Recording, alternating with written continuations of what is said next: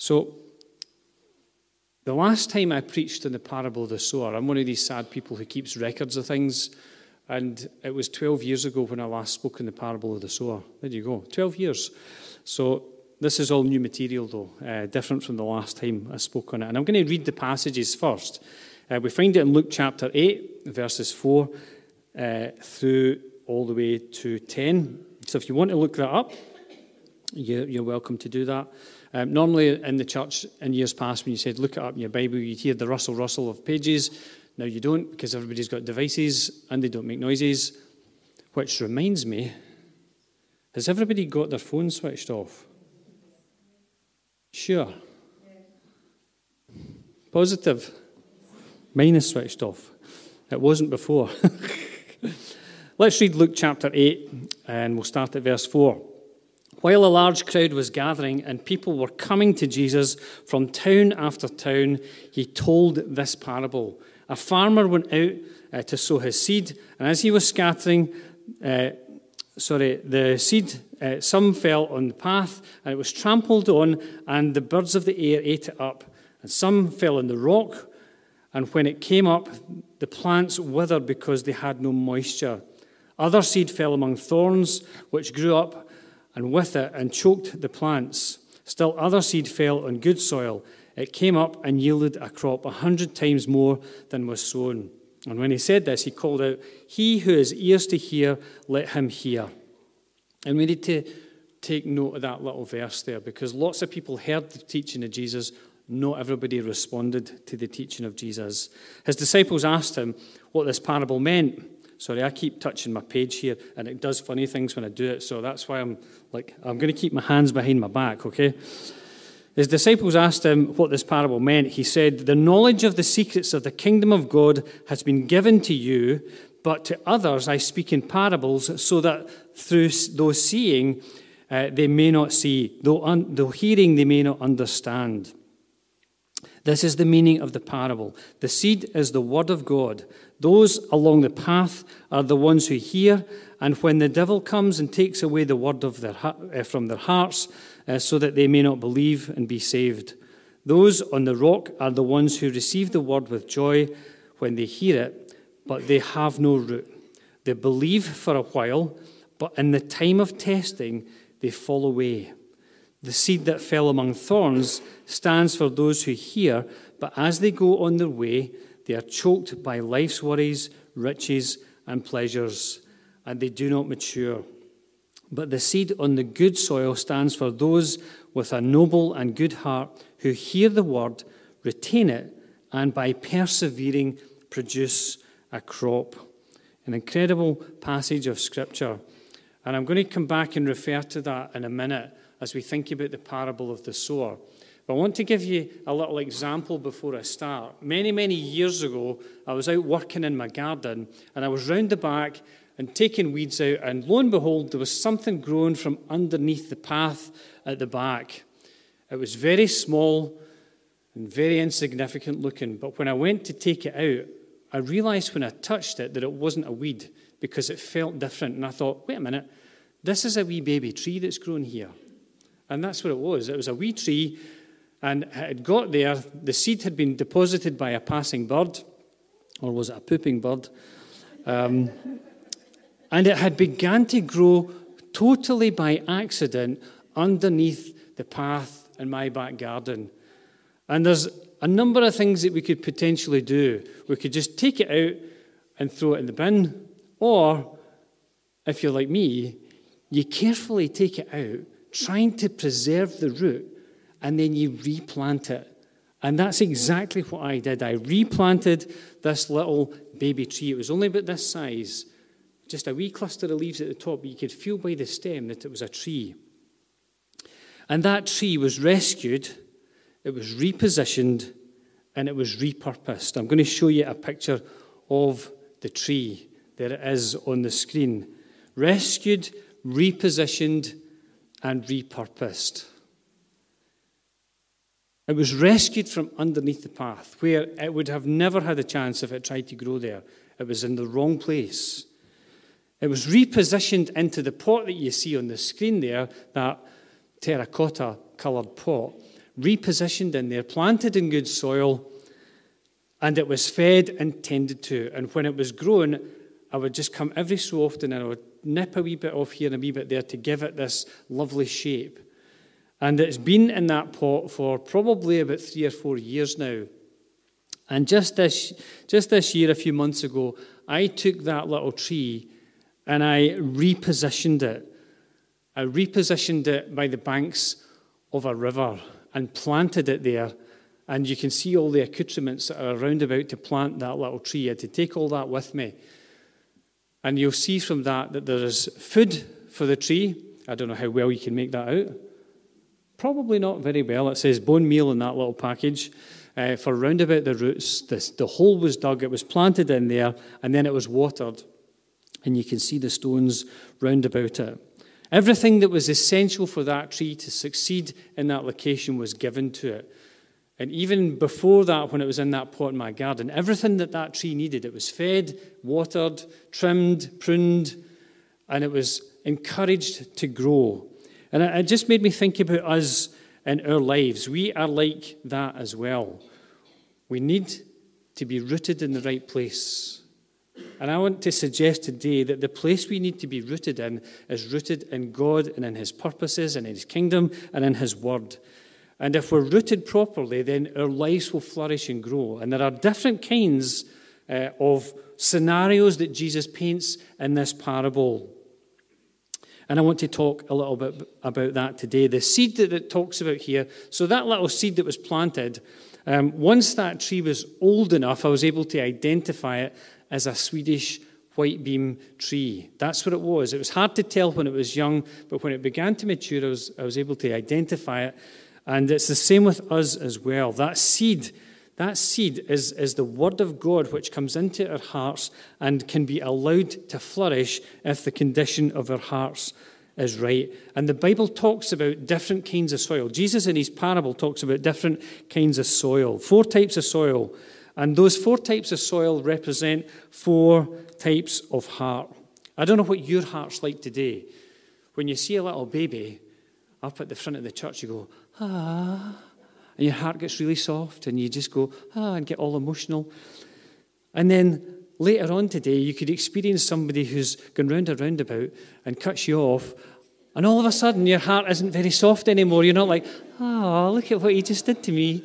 You're like, right? Things change in our hearts, and we need to think about our hearts and the content of our hearts. Jesus talks about 4 types of soil, 4 types of heart. The first one is solid ground, the hard path where the seed lay. If that little bird which dropped that little seed had dropped it on the path, what would have happened? It would have been washed away and it would never have been seen anymore. But it just so happened to land somewhere that it could grow.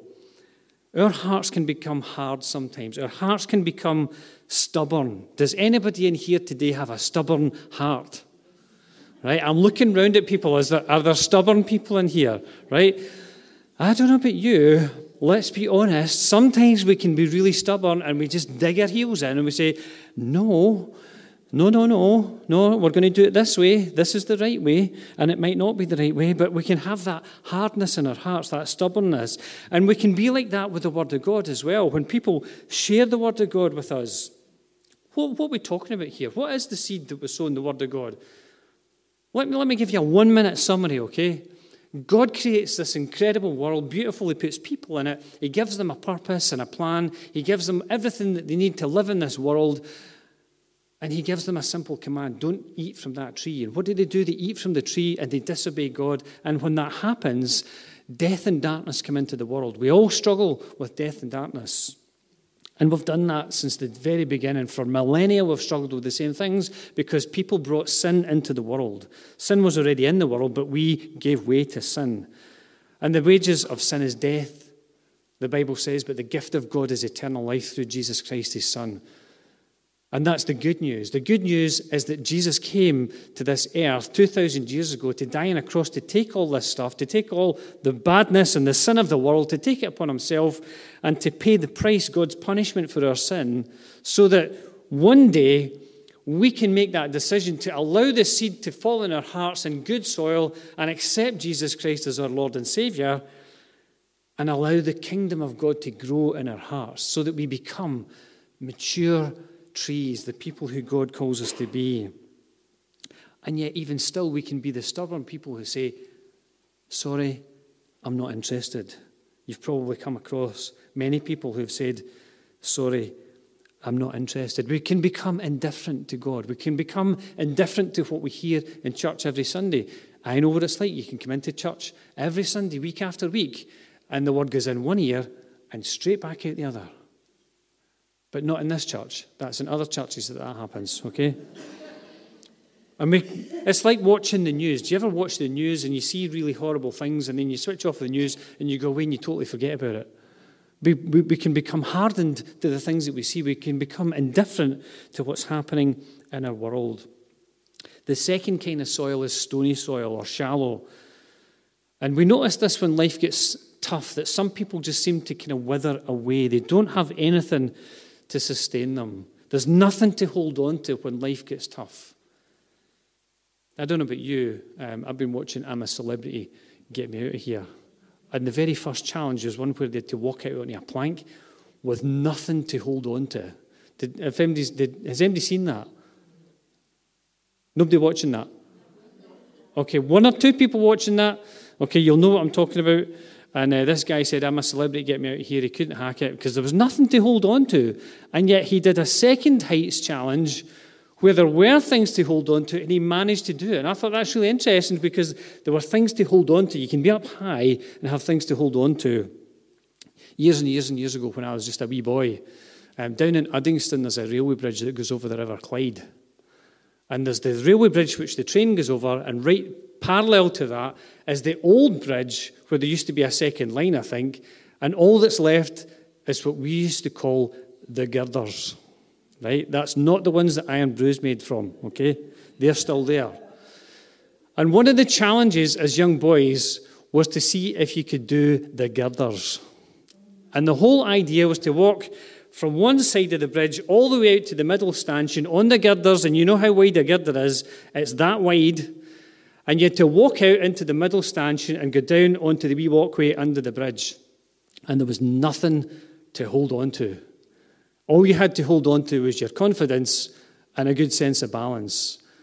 And like all numpties do, I did the girders. Okay? I walked out on the girders with nothing to hold on to. Would I do that now? No chance. Absolutely no chance would I do that now. I don't trust myself enough. But it makes a difference when we've got things to hold on to.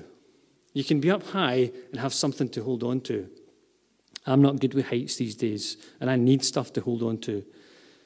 But life can be like that. Stuff happens. It's not necessarily heights. It can be the problems of life. And if you've not got anything to hold on to, you begin to feel a bit afraid and exposed and isolated. I want to suggest today that we can hold on to Jesus in every situation. The third kind of soil is stuffed. It's weedy, it's full, there's no room for anything else. And our lives can be like that as well. Life gets busy. You know what I'm talking about. Either we're making money, spending money, or worrying about not having enough money. Which category are you in today? Eh? Are you the one who's making the money? Or are you the one who's spending the money? Or are you the one who's worrying about not having enough money? We can probably be in all three in a single moment. And I get that it's hard these times not to worry about money and not having enough.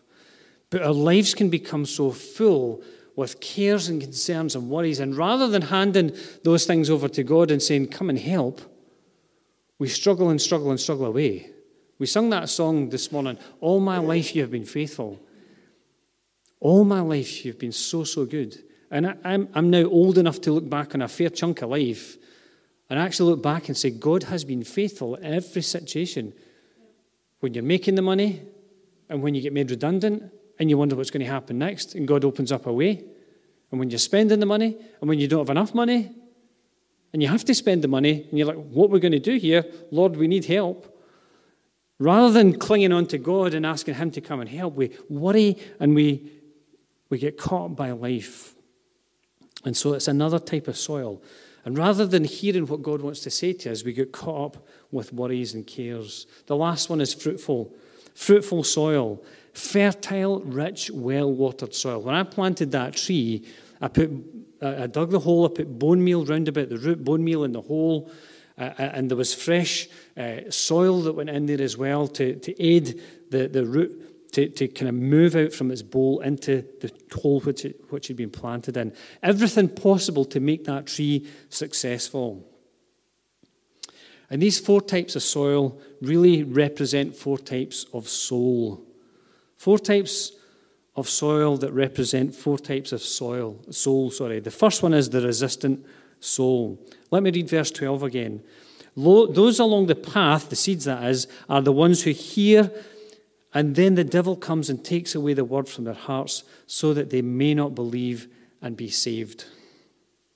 The second one is somebody who's receptive, but left on its own will wither away like the faith of some people. Verse 13 says, those on the rock are the ones who receive the word with joy when they hear it, but they have no root. There's nothing to hang on to. They believe for a while, but in the time of testing, they fall away. And times of testing will come to each one of us in life. That's just what life is all about, and none of us can escape that. The third kind of soul is the rich soul. But with richness comes worries and concerns. Maybe today you already have all you need and you don't need anything else. I want to suggest that if you don't have Jesus, you don't have everything that you need. Verse 14 says, the seed that fell amongst the thorns stands for those who hear, but as they go on their way, they are choked by life's worries, riches, and pleasures, and they do not mature. The whole point of being a Christian is that you become mature. The last type of soul is the retentive soul. Verse 15 says, but the seed in the good soil stands for those with a noble and good heart, who hear the word, retain it, and by persevering produce a crop. I want to suggest that those 4 types of soul represent 4 types of attitude. People who resist the word of God, people who resist God in their lives, people who are receptive but nothing happens, or when the time comes when there's testing and the trials come, they quickly fall away. A different kind of attitude to life. People who are rich, who maybe have everything that they need, and it's like, well, I quite like this, but, all this other stuff has become more important. And then people who are retentive, people who hold on to the word of God and put it into practice in their lives. And I want to suggest today that those 4 attitudes determine the way we live our lives. Our actions flow out of our attitude. Do you know, I came across something quite surprising just recently as I was looking around at some things. I'm going to ask Courtney to show a wee video. It's David Attenborough being interviewed, and it said something to me about his attitude when I saw this video. So let's listen to this video just for 1 minute. Your old friend Richard Dawkins used to go tadpoling with him years ago. I think Richard Dawkins would say, look, I think you described yourself as an agnostic, but he'd want to say, why don't you say that you're an atheist? Because if you say that, you clear away all this religious clutter and people can then appreciate the scientific wonder of the world. But your agnosticism, I think, would you say it is a scientific agnosticism? You feel as a scientist you should never say you know? Yeah, I can't help thinking of when I have, for example, taken off the top of a termite hill and I've seen termites in there, all busying about building walls, looking after the queen, caring for the pupae, clearing the nest, all busy about it. Then they're all blind, and they haven't the faintest idea that I am there watching what they're doing, because they don't have those sense organisms which would allow them to know that. And I do sometimes feel that maybe I'm lacking in some sense organ, and I don't know whether there's anybody else involved in all this sort of thing. And it's a very confident thing to say that I'm absolutely sure that there's nothing in this world that I don't have the sense organs to appreciate. That would be my position. And Richard, I don't doubt, would say, well, that's rather feeble. That's not being very brave. And maybe he's got a case. just found that fascinating. That example, I just felt tied in with what I'm talking about today. The ability to perceive, to have that sense organ, as he talked about, to perceive that there is something more. And I think that's what God does with us. And I think that's what God does with us. When we receive the word, when we receive Jesus into our hearts, he gives us the ability to hear the voice of God, to hear the word of God, and to allow it to transform us so that when we walk through life, we have what we need. We have the Lord with us at our side. I wonder, what's your soul like today? Are you receptive to what God wants to say? Are you able to hear and receive and perceive who God is, and the fact that he wants to have a relationship with you today? I wonder, are you rooted in your own opinions? We can be so rooted in our own opinions and ideas that we don't hear God. We can be so rooted in an ideology. We can be so rooted in culture. We can be so rooted in being politically correct that we don't hear what God wants to say to us. I wonder today, what is your soul like? What's your soul like today? Are you receptive to what God wants to say to you today? What's your thoughts like? What's your emotions like? What kind of decisions do you make? What is your will like today? Where do you stand in relationship to God? My prayer over Cain is that he will come to a place one day where he hears the word of God and responds to it. And I will celebrate when that day comes.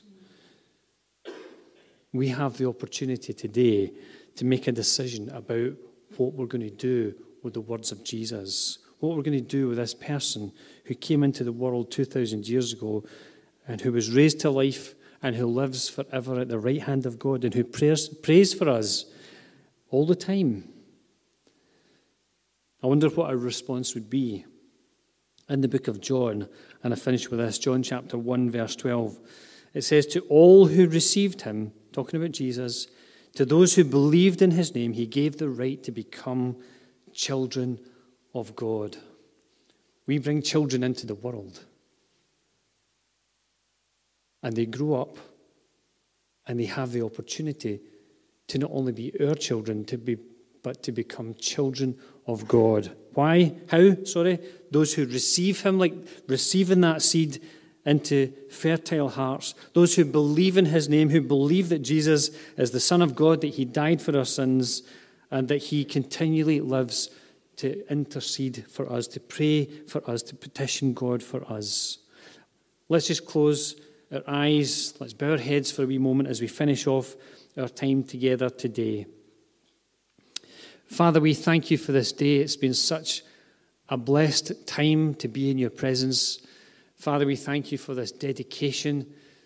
Father, we thank you for Cain, for Tommy and Tyree, for their families. And Lord, we just pray blessing upon them. And Father, we pray blessing upon this congregation. Father, we pray that you bless each of us with the ability to receive the word of God into our hearts. Bless us with the ability to perceive who you are and what you're doing in our lives. Bless us with the ability to hear and to understand your word as it is sown into our hearts. Bless us, Father, with deep roots that go deep down into the core of our being, that we may be people who produce a harvest, who produce a crop. And Father, we know that the Bible tells us the fruit of the Spirit is love and joy and peace, goodness, kindness, gentleness, faithfulness, self-control. All these things, Father, are the fruit that comes from our lives. Father, your word talks about the fruit of righteousness, right living. And Father, again, that's fruit that we just bear in our lives when we are rooted in you. And so, Father, I pray that our roots would go deep, that our roots would go wide, and that our sustenance would come from you. And so, Father, we just pray that you'd help us to hold on to you. And maybe there are people today and you've never, ever invited Jesus into your life. You've never made that decision to follow Jesus. And God just asks you today, do you want to make that decision today? Do you want to invite Jesus into your life today? And it really is just a simple prayer. And I'm going to pray a prayer. And if you want to invite Jesus into your life today, you pray this prayer after me into your heart quietly. And then tell somebody that you've prayed that prayer. Just tell somebody else. And as you do that, God comes into your life. As you open up your heart to receive God into your life, to receive the seed of the Word of God into your life. This is a simple prayer. Dear God, I thank you today for Jesus. I thank you that he is the good news. I thank you that he died for my sin. I thank you that through accepting him in faith, I can be forgiven from my past and be given a new start, a fresh hope. I can be repositioned and repurposed. So come in today. Forgive me.